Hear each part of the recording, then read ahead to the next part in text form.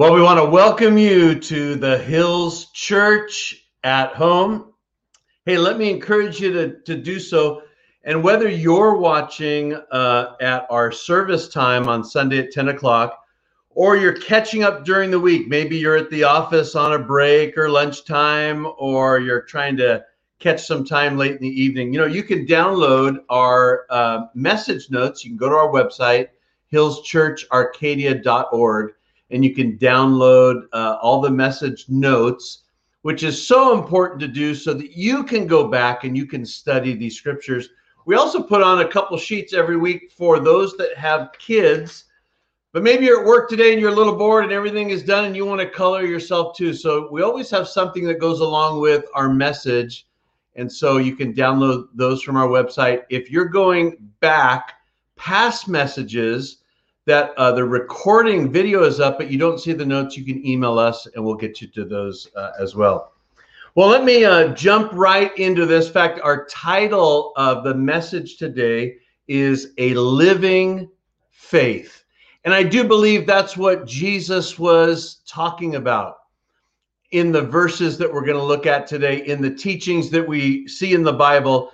It is a living faith in God. And those four words that I pray that you hear specifically this year from the Bible, that it would be God speaking to you, is to have faith in God. Don't go by what you see. Don't go by what you hear. Have an assurance, and we'll talk about that today, in God's word and what he's speaking to your heart. So I want to open with this verse. In fact, this is Mark chapter 11, verses 22 through 26. The disciples just commented on the fig tree that Jesus spoke to and cursed, and it died. The next day, they noticed that it was dried up from the roots. And Jesus didn't comment on the question when they said, "Rabbi, look, the fig tree that you cursed is dried up from the roots." He went right into these 3 points in these few verses. And Jesus answered and said to them, "Have faith in God. For assuredly I say to you, whoever says to this mountain, 'Be removed and be cast into the sea,' and does not doubt in his heart, but believes that those things that he says will be done, he will have whatever he says. Therefore, I say to you, whatever things you ask when you pray, believe that you receive them and you will have them. And whenever you stand praying, if you have anything against anyone, forgive him, that your Father in heaven may also forgive you of your trespasses. But if you do not forgive, neither will your Father in heaven forgive you your trespasses." Well, actually, in our notes today, it's interesting. Jesus is going to talk about mountains. In fact, we talked a little bit about this last week. Those are obstacles in the way of what God has called you to do, or what God has spoken to you about. You would look at the situation and you would say, it is a mountain, it's immovable. But Jesus used the scenario of a mountain, specifically of a mountain. And he didn't mention a problem, he mentioned a mountain. But he said, if you have faith, and you could remove this mountain. We understand that being obstacles in the way. He then talks to them about believing when you pray, the power of believing. In fact, in another couple of weeks, we'll look at when Jesus talked about if you had the faith of a grain of mustard seed. He talks about just the size, that it can be so small, the power that you have when you believe and pray. But then he talks to us about forgiveness. And part of the power of us being forgiven is for forgiving of others. So obstacles are the mountains, and the mountains always look immovable. We would always say you go around the mountain. You don't go through the mountain. You don't have the mountain removed. Obstacles, though, are things that are always in the way. And we read this verse last week, and I want to read it again today. And it's Hebrews chapter 11, verses 1 through 3, and it says, "Now faith is the substance of things hoped for, the evidence of things not seen. For by it the elders obtained a good testimony." The elders that they're referring to are going to be the ones listed in Hebrews 11. If you've never read Hebrews 11, take time today or whenever you're listening and read through Hebrews 11 at what is used as the heroes of faith or the hall of faith, people that had faith and believed God in circumstances that were crazy. In fact, many of the times before the person's name, it would say by faith, and then it would have their name. Well, we read this, the writer of Hebrews, "Now faith is the substance of things hoped for, the evidence of things not seen. For by it, the elders obtained a good testimony." By faith, we understand that the worlds were framed by the word of God, so that the things which are seen were not made of the things which are visible. Let me pull out, because again, it's a very simple verse, but it does have a complex, and sometimes it's hard to grasp this with what the writer of Hebrews is saying. It says, faith is the substance of things hoped for. Now, if you remember this, the Old Testament was written in Hebrew. The New Testament is written in Greek. Every language, when a word is used, has more of a description. Sometimes when it's transcribed for us in English, it doesn't really paint the picture of what the word was in that language. Well, the word in the Greek for the word substance, we could say a concrete assurance. In fact, another one would be that the foundation is firm. So if I read this verse, now faith is the concrete assurance in things hoped for. Faith is that the foundation is firm.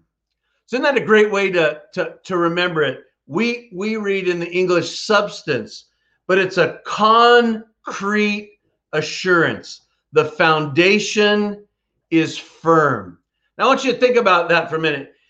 Every home, every building that is built upon a foundation. The building is never built and then a foundation poured. The very first thing is the ground is prepared and the foundation is set.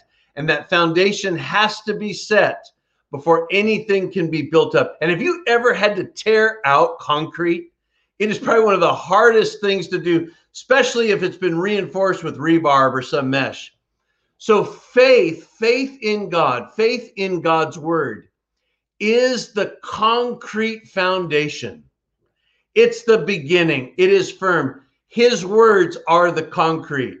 Upon his words, we can build upon anything else. And you've got to have that strong belief and that assurance. I like what that verse said. It is the substance of things hoped for.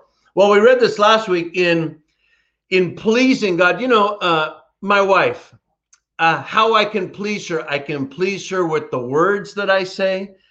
I could please her if I get her a small gift. I can please her if I send her a text during the day that just says, thinking of you, I love you. I can please her with helping around the house. You know, there's many, many, many ways I could say, hey, I want to take you out to dinner tonight. Those are ways that I would say I could please her. But here's how we please our Father God. And we read this in Hebrews 11:6. But without faith, it is impossible to please him. For he who comes to God must believe that he is, and that he is a rewarder of those who diligently seek him. For without faith, it is impossible to please God. Or basically we read, it's faith in his word that he exists is how we please our Father. That he would look down and say, he or she has faith in my words. They have faith. That's how we please God. Well, I wanted to mention this verse. Interesting. Solomon will mention this in the book of Proverbs, because Too many times we trust in ourselves. In fact, Proverbs 28:26 says, those who trust in themselves, say it with me if you're reading along, those who trust in themselves are fools. You ever had somebody say, hey, I really trust in myself. I count on myself. Those who trust in themselves are fools, but those who walk in wisdom are kept safe. Don't trust in yourself. We're told only to trust in God. Isn't it interesting on the back of our American money, it says, in God we trust? In God we trust. So notice out of the New International Version, those who trust in themselves are fools, but those who walk in wisdom are safe. And it made me think of this thought. It's up to you and I to believe, but it's up to God. It's up to him to bring it to pass. He is asking us to believe and have faith in him. And in having faith in him and his promises, it's up to him to bring it to pass. We alluded to last week, and you can catch back up, and we talked about Abraham. In fact, when God appeared, and I'll mention that when God appeared to Abram had no foundation in God. He wasn't raised, I'm sure he had heard the stories when you track the lineage, but we'll read the scripture in just a minute. And I have people say this quite often. They'll say, I didn't grow up in a household of faith, in this Christian faith, in studying or learning about God. If I had, this would be so much easier. Now, I don't know if you've ever said that. In fact, I think it's actually the opposite. I think sometimes the people that become brand new believers that don't have a background are the ones that are hungry for God's word. I think many times those that have grown up in it, it almost becomes, it's not that relationship with the Lord. It becomes almost like a religion. But I think it's a lie to say, I wish I would have grown up all these years. And it made me think of the story when in Genesis chapter 6 and 7, you can read those. The only one on planet Earth that was righteous before the flood was Noah. The only people spared by the flood was Noah and his family. And we know there was 8 people. We know that it was Noah and his wife. We know that it was his 3 sons and his wife, Shem, Ham, and Japheth. In fact, I love statistics. I love analysis. I love understanding. And I always have this question. How many people died in the flood? How many people died in the flood? Well, I found this stat. Between the year 1804 to 2012, 1804 to 2012, we went from 1 billion people on planet Earth to 7 billion people with the average life expectancy at 74 years. 1 billion to 7 billion. So if we were to go back in the Bible and we were to start at Adam and Eve, and we were to go to Noah, that's 1,656 years. Now remember, it was 1804 to 2012, went from 1 billion to 7 billion. So from Adam to Noah, 1,656 years. The Bible doesn't say how many people died, but here's what we know. The 9 people or so that are mentioned in the Bible as living long, average between living 700 years to 969 years, each individual. When you read back in the Bible, you'll read that people had, 16 sons, 12 sons, daughters, grandchildren. People had kids. You had farms, right? You needed more hands on the plow, farmers. They had kids. Some Bible scholars estimate that there were more people living at that time than back in the numbers that I quoted you between 1804 and 2012. Here's the thing. We don't know. Here's what we do know. 8 people got on the ark. Those 8 people had to have friends. Those 8 people had to have known they were the only ones spared because they were righteous before God, or at least Noah was. But when they get off of the ark, and again, That's miraculous to be on that ark and to survive the time they survived and to have all of the animals and to rest. And after they offered a sacrifice, do you know the Bible tracks two of the sons, Shem and Ham? In fact, let me tell you, don't ever name your son Ham. It's not a good trajectory here. Shem follows the line of following after God. In fact, Shem's line, that bloodline, goes all the way to the Messiah. Ham's bloodline, in fact, Ham, it's almost when he disembarks from the ark, he turns against God. In fact, Ham's line is the one that we read in the Tower of Babel, that they were going to build a tower to the heavens. You know, it's almost like the devil's own words. You know, I'm going to exalt myself. That was Ham's line. So let me ask you a question. You're spared on an ark. God chose the 8 of you. You lost all family, relatives, friend, and whoever. Who knows how many people. It's all been wiped out, and you get off the ark, and your family does a sacrifice to the Lord, but you go a different direction. You would have thought they would have the privileges, but it requires us to take that step of faith, right? It doesn't come easy or easier to anybody. But those that dig in and that draw in and are believing and having confidence in that concrete assurance of God and his word are the ones that get to see what God does. In fact, I mentioned before, I wanted to read this verse in Joshua chapter 24, verse 2. This gives us a little bit of the background of Abraham. In fact, Joshua says this to the people to remind them about Abraham and his forefathers. And Joshua said to the people, This is what the Lord, the God of Israel, says long ago to your ancestors, including Terah, the father of Abraham and Nahor. They lived beyond the Euphrates River and they worshiped other gods. We know Abraham's father worshiped the sun, the moon, and the stars.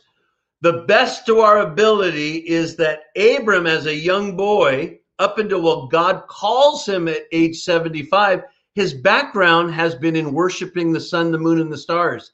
And so when the Lord God Almighty calls out to him, that's new to him. In fact, when God says, follow me and I'll show you where to go, that's new to him. To uproot family and to go, to leave his father in the household. In fact, back in that day, that area, was the utopia of that day. But he follows a God that he did not know by faith, to a land that God would show him. Mistakes, missteps all along the way, but he followed God as he went. God began to reveal things to him in every area he was growing. And that's what's so important for us, that we are growing. We're going to make mistakes. We're going to make missteps. That's why Jesus said in those verses, even about having faith, removing mountains, believing, he also went on to say, you got to forgive people. We're going to make mistakes. But that's where we get back up, we confess that sin, we jump back in, and we believe what God is saying. Because even Abraham didn't have that knowledge of God. I'm sure he'd heard stories, but now he's following God. And then that's where Genesis says that about him in Genesis 15:6. And he believed in the Lord, and it was accounted to him as righteousness. God is looking for those that will believe him. Apostle Paul picks up on that verse too. And in a lot of the book of Romans, but in Romans 4, verse 3, he says, for what does the scripture say? Abraham believed God, and it was accounted to him for righteousness. He believed God. When you read your Bible, you're not reading stories. You're not reading a comic book. You're not reading fictional things. You're reading what actually took place, and what's in our Bibles is what God wanted in our Bibles. We're told that it was the breath of God by the Holy Spirit written through people. It is God's word to us, and he simply wants us to believe what he says. You know, if you remember, we always use it Christmas time, but it's always appropriate. When the angel comes to Mary and begins to paint the picture that she's going to have a child, and all of those things going through her mind of how this was going to happen, she said these words, "For with God, nothing will be impossible." For with God, nothing will be impossible. Everything that God tells us to do should seem impossible because God chooses always the littlest things, the most insignificant, to show his power and to show his glory through what he can do, his exploits. Everything should look impossible. It shouldn't look like you can get it done within a couple hours. It's something that you pray and you trust. Well, before I read this last verse, I wanted to tell this quick story because I won't go into all of the events, and I wish I had time to do so, but I wanted to give one event when we were moving back from North Carolina to California in 2009. Before we were moving back, some of our friends, neighbors heard we were moving back, and we were looking to rent a house in the Orange County area. And this person reached out to us. And they were getting ready to move out of their house, and they wanted us to rent the house. And I remember it's pretty amazing to find, and especially for the price, a 5-bedroom home in Orange County with a pool. Oh man, that excited my kids. They were so excited. You know, they'd have a house, they'd have a pool. And then the story started getting even better. We get a call from the person. They said, "Hey, I was thinking about we have a couple dogs. And how about we give you one of our dogs?" Oh man, that made my kids so, right? They're going to have a dog. And we got a call back maybe or so in another day. And it was, "Hey, we're going to let you have this dog. But you know what we're going to do? The first year, we're going to provide you with the food because it's on whatever special diet. And we'll pay for all your vet bills." I thought, man, this is just getting better and better. I remember them faxing us the application, us faxing it back, us letting them know when we would arrive, booking to when we would move in. And the only thing that we had to do when we finally got to California was to go through the house, just make a checklist if there was anything that needed to be done, and then just give them a deposit. So I'll never forget going in one late afternoon, and we had never dealt with the husband. We'd only dealt with the wife. And I remember him being late to his house. He had moved out. And I remember going through the house, and it was probably one of the most oddest experiences that I ever went through. And I'll share a couple of them. We went to the backyard. We were looking at the pool, and I remember looking up at the gazebo, and I looked on the side yard. There was a brand new gazebo that he was getting ready to put in. And I said, "Oh, can I paint your gazebo?" And he said, "Well, you can, but then I'm going to tear it down because I'm going to put the new one in." "Oh, okay. But I'm not putting that in the contract because I don't know if I'll put it in for sure." So I said, "Well, I can paint, right?" "Yeah, you can paint, but I'll probably tear it down." Okay. Well, I remember this. I remember going into the one bathroom, and the tile wasn't just cracked. I mean, it was cracked so severe that I could tell water was getting in. And so I'd asked about fixing that. He didn't want to fix it. But I said, it's probably more beneficial for you so that it doesn't ruin your, I'm thinking the shower is going to get ruined. And he wrote it down. We went into the master bedroom bathroom, and the sliding window was broken. And so I know when like when you open it, broken, like the glass was broken. And I said, "Oh boy, if we open this might fall out." "Oh, I'm not going to fix that." I said, "Well, I don't want a glass to fall out, like either inside or outside." He'd put it down, and it was one of the. In fact, I'd go story after story after story after story, and it was just kind of one of those odd things. So I remember before we left, I gave him a check. We had a move-in date. I think I made a call that night for the things that we had. The next day, first thing in the morning, I get a phone call, and it's from this guy, and he says, I said, "Hello, how you doing?" And he says 3 words to me. He says, "I reject you." Okay. What does that mean? I reject you. The house is not yours. I said, "I don't understand." And that's all he says. "I reject you. You're not moving." Okay. And then I think I was shocked. And then when I remember asking, but I need my deposit back. So we worked out time to get my deposit back. It was the weirdest thing. It was so discouraging. We had promises from the Lord, and it was just kind of one of those, you go back and you think, where did I miss that? Was I not hearing something? No, they were giving us a dog and food and vet, and like, what happened? And here's the thing that you learn after you've been walking with the Lord is many times things like that happen for your protection. Kids were disappointed they wouldn't move into a house with a pool. They wouldn't get a dog. We ended up living for 2 years with my in-laws. And then out of the blue, we get a phone call from a friend that's getting ready to move to the East Coast. And they had said, hey, we're not going to sell our house. In fact, we want to keep it, but we need to have somebody that can rent our home that we know would take as good or better care of it than, and we had thought of you guys. Are you interested? Now, in the same city is 2 different homes that are both 5-bedroom homes with a pool. One didn't work out, and then the other one did. In fact, the one that we ended up moving into that worked out, the pool was way better. The backyard, like it was like living in a resort. You guys want to go on vacation somewhere? No. We just want to stay in the backyard. I mean, it was a resort. Friends next door. It was like, had we been in this other house and had this one come up, we would have wanted to move out to be in this house.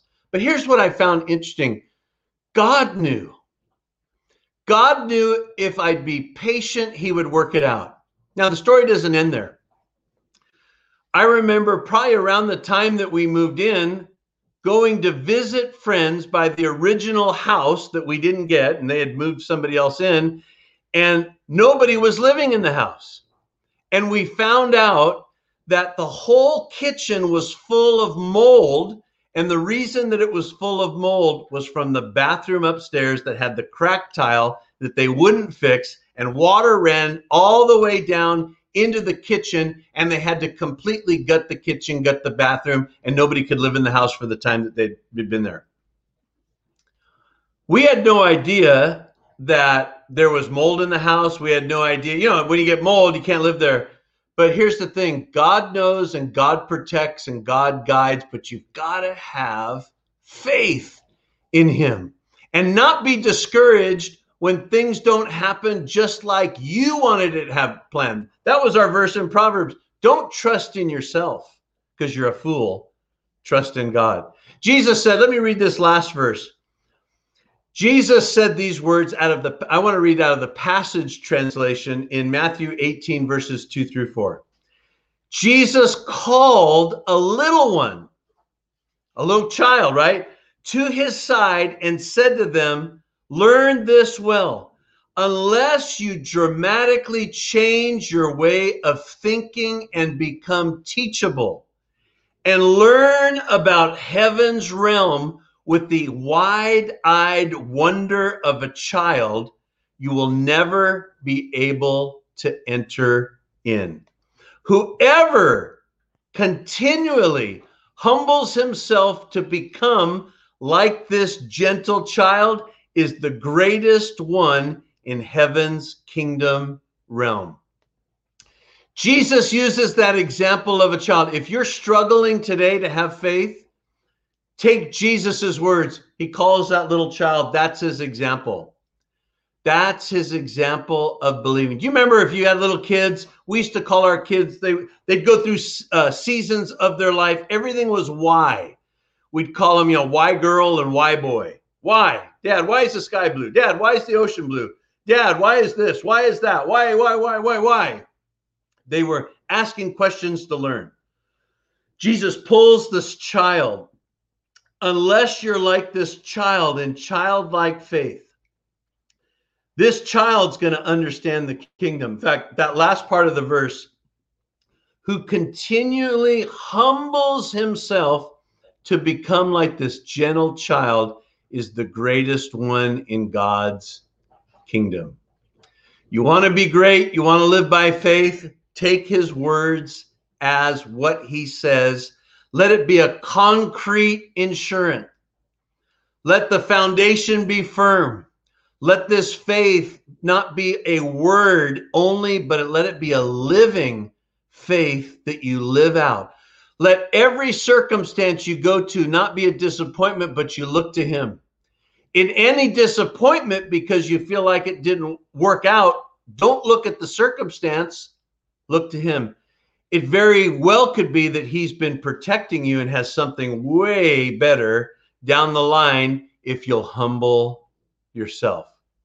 Let's pray together today. And I know we've had a lot of scriptures, but I pray that there is something that the Lord has taken and by the Holy Spirit has impacted your heart. And so, Father, we pray today, let us all have the simple faith, childlike, humbling ourselves, believing you, reading the Bible, as Romans says, go back and read these stories. Watch how people walked by faith. Learn from their mistakes. Learn from their faith. Learn that they trusted God in circumstances that were crazy, but God remained faithful. Thank you for being a faithful, faithful God. In Jesus' name we pray. Amen. Our verse today as we receive our tithes and offerings is in Psalm 103, verses 1 through 5. One of my favorite Psalms outside of Psalm 121, which we'll read in a minute. Psalm 103, 1 through 5 says, bless the Lord, O my soul, and all that is within me, bless his holy name. Bless the Lord, O my soul, and forget not all of his benefits. Why does he say that? Because we forget. Forget not all of his benefits. Who forgives all of your iniquities, who heals all of your diseases, who redeems your life from destruction and crowns you with loving kindness and tender mercies, and satisfies your mouth with good things, so that your youth is renewed like the eagles. Don't forget his benefits. In our giving today, let's remember the benefits of being givers and how God continually is looking to give back. Pray this prayer with me. Mean it in your heart as you pray. Allow it to be something alive in you. As I give in today's offering, I rejoice in the number of miraculous blessings God has given to me. More blessings than I ever could have dreamed of. More blessings than I deserve. More blessings than I can count. Blessings over every area of my life. In Jesus' name I pray. Amen. In fact, if you're giving online, you can go to our website, hillschurcharcadia.org. You can click on the give button. It's on the top right of your screen. You'll be directed how to give. It's safe, it's fast, it's secure. And if you're giving by mail, you can write to us, the Hills Church, P.O. Box 661419. That's Arcadia, California 91066. Hey, and I encourage you to join with us this year in our daily Bible reading, the 1-year chronological Bible. You can find some of the details, how to get to it on our website. You can download that app on your phone, on your tablet. You can print off a PDF so you can check off the list. So encourage you to do so. Follow along in God's word. It's amazing as you read his word every day how he speaks to you. You know, we're getting ready to get into that time very soon for Easter, and Easter is coming up early in April, and so we want to encourage you to make plans to join us either in person or online on April 4th, Easter Sunday. My favorite Psalm, Psalm 121. Well, maybe not my favorite, but one of my favorites. Psalm 121, 1 and 2. Say it with me. I look up to the hills, but where does my help come from? Where does your help come from today? Your help comes from the Lord who made heaven and earth. David said, would I consider the work of your hands, the sun, the moon, and the stars? He said, that you have created. who am I that you're mindful of me? Yet you're the apple of his eye, the Bible says. You're his precious child.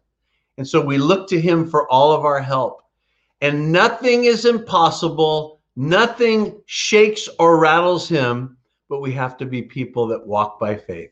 I pray today that you walk by faith in all of you do. We're praying for you. The Lord bless you. Have a great day and a great week.